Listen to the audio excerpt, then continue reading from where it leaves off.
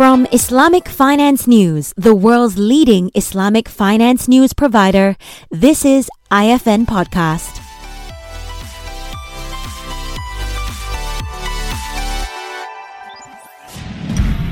Hi everyone, you are listening to IFN Podcast by Islamic Finance News.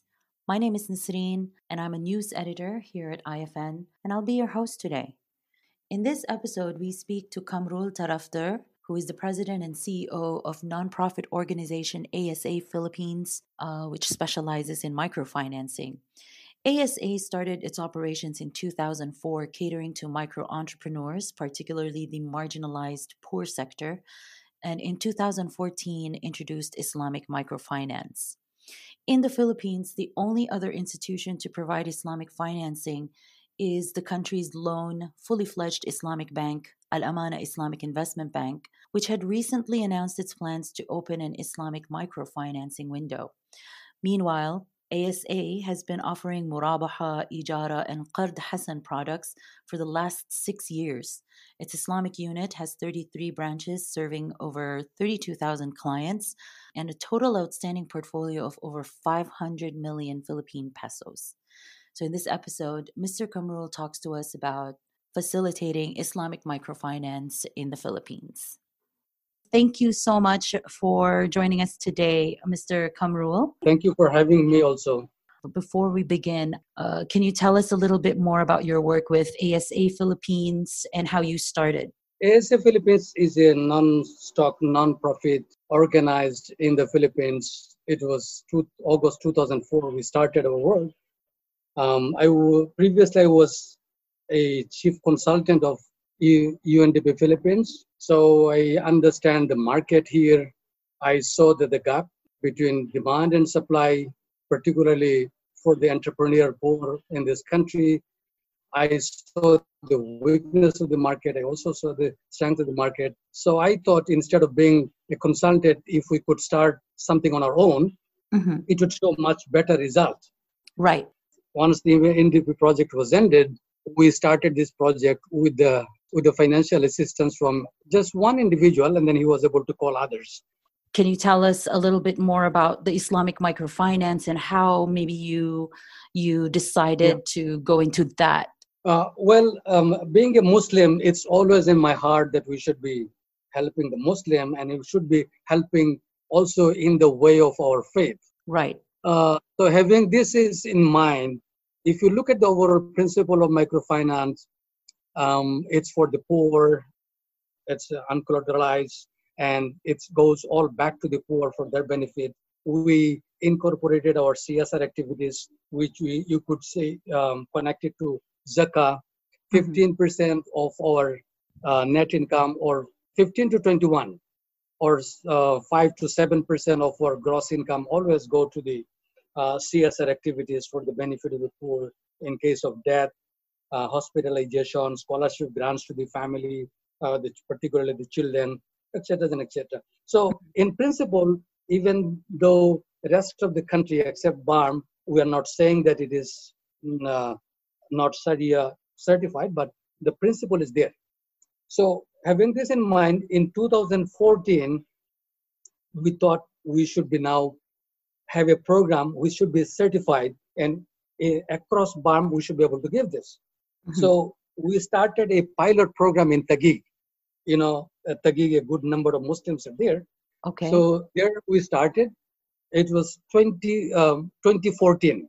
Gotcha. It was just only one branch, and it's in Metro Manila. But we realized that with a smaller number in Taguig, we may not be able to make a branch sustainable because our branches has its own sustainability model. It requires 1,400 entrepreneurs to join and a certain amount of investment. It should be at least 6 million pesos should be invested, and we should have at least 1 year to make it program viable.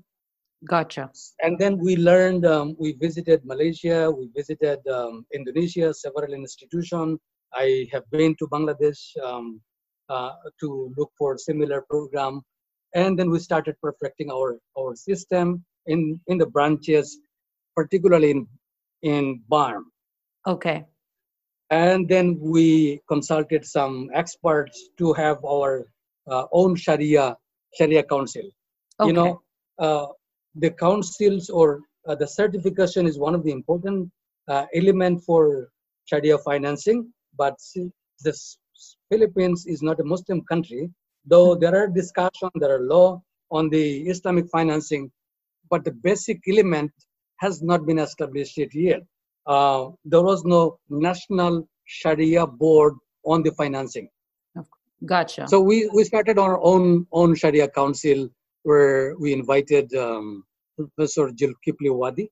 He was twice dean for the Islamic Institution of UP. Okay. Then Yes. former Secretary of Attorney Mehul Sadain, and one of the Sharia experts from Maguindanao, Cotabato, Ustad Ismail Ibrahim. He Gotcha. has long experience on the Sharia advisory. So three of them became our council, advisory council, um, and perfecting the policies and guideline to suit it to the 100% Sharia compliance, Mhm. terminologies to the delivery mechanism, everything. Because in microfinance we say as a business loan, but when it comes to the Sharia financing, there are several products. Mhm. Murabaha is one of them, Mhm. and Ijara is another one. Though we directly do not give musharaka or mudaraba, but we do it in an alternative way. We give it from the grant perspective Okay. to certain clients to provide grants, So, and they are working with us for last 1.5 years. And last February, the council already certified because the green signal from Maharlika was provided that the system is now compliable, and you can look into it and you can provide certification.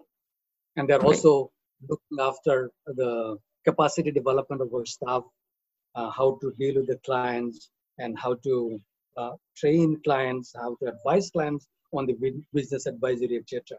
Amazing. So these are guidelines that will help ASA Philippines, basically. Correct. It's pretty. It's a milestone. I don't think that there exists any other organization such as yourself that also provides Islamic microfinance, unless I'm mistaken. Is there any?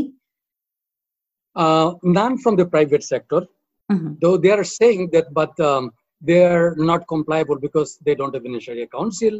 And I did not see any authentic experts who are actually helping to develop their product.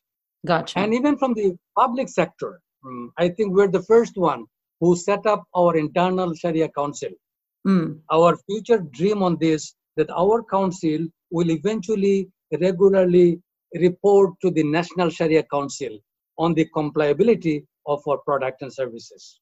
Once the national council is formed, that National is. Council is fully established. Yes. Oh, Yes. correct. So let's just bring it back a little bit. I wanted to talk a little bit about the reception of the people. How was the uptake?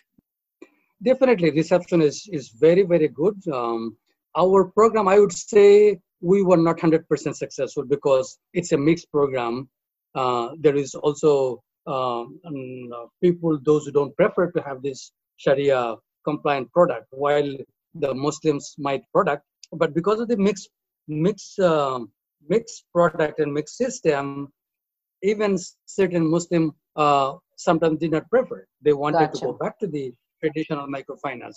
But in BARM, across BARM, it's compliable and people are really very happy because it's not only a financial service, but it's actually a faith-based financial product. So they're all actually happy, very, very Okay, happy.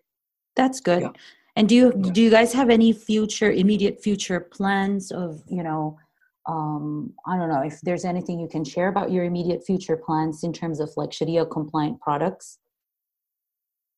Yeah, our first future plan is uh, today it's part of us overall ASA, and ASA.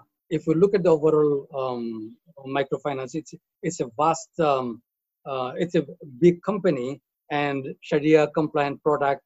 It's in BARM, which is relatively not only small, but very small. It's 3% of the overall system. So we wanted to make it independent, and it should have its own accounting system. It should have its own finance. Today, it's its own financial statement. Every branch of our ASA, they have their own financial statement, but it should be separately reporting, and it should be separately consolidated, and it should be separately accountable to a Sharia compliant board, not only the Sharia Advisory Council. Gotcha. So that's one of our dream. And eventually it might become a financial institution, Islamic financing institution in the future. It's part of the dream. Interesting. Though yes. I have a long way to go because except myself, everybody is a non-Muslim. So I don't think it will be very easy for me, or in the short term I'll be able to do it. But in the long run, it's possible. Inshallah. I think, I mean, we're hopeful. There's the newly passed Islamic banking law. I don't know how that translates as support for your sector. Is it anything that is helpful for you? Yes, it will help to shape up the market. People will understand it. There would be literacy on this.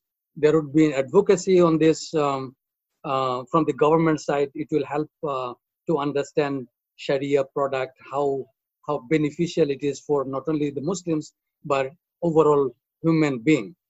Right. And this law will also help to mitigate some of our issues with BIR on the taxation issues. Because if you look at the delivery mechanism of Murabaha or Ijara, you are actually you are selling a product. You are not actually giving finance.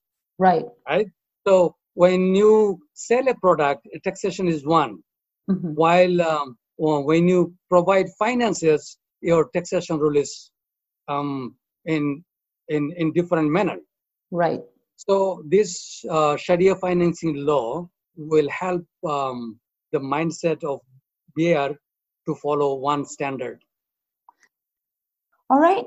Well, is there anything else that you would like to add? Well, I really wanted to establish some connections with the Middle East investors.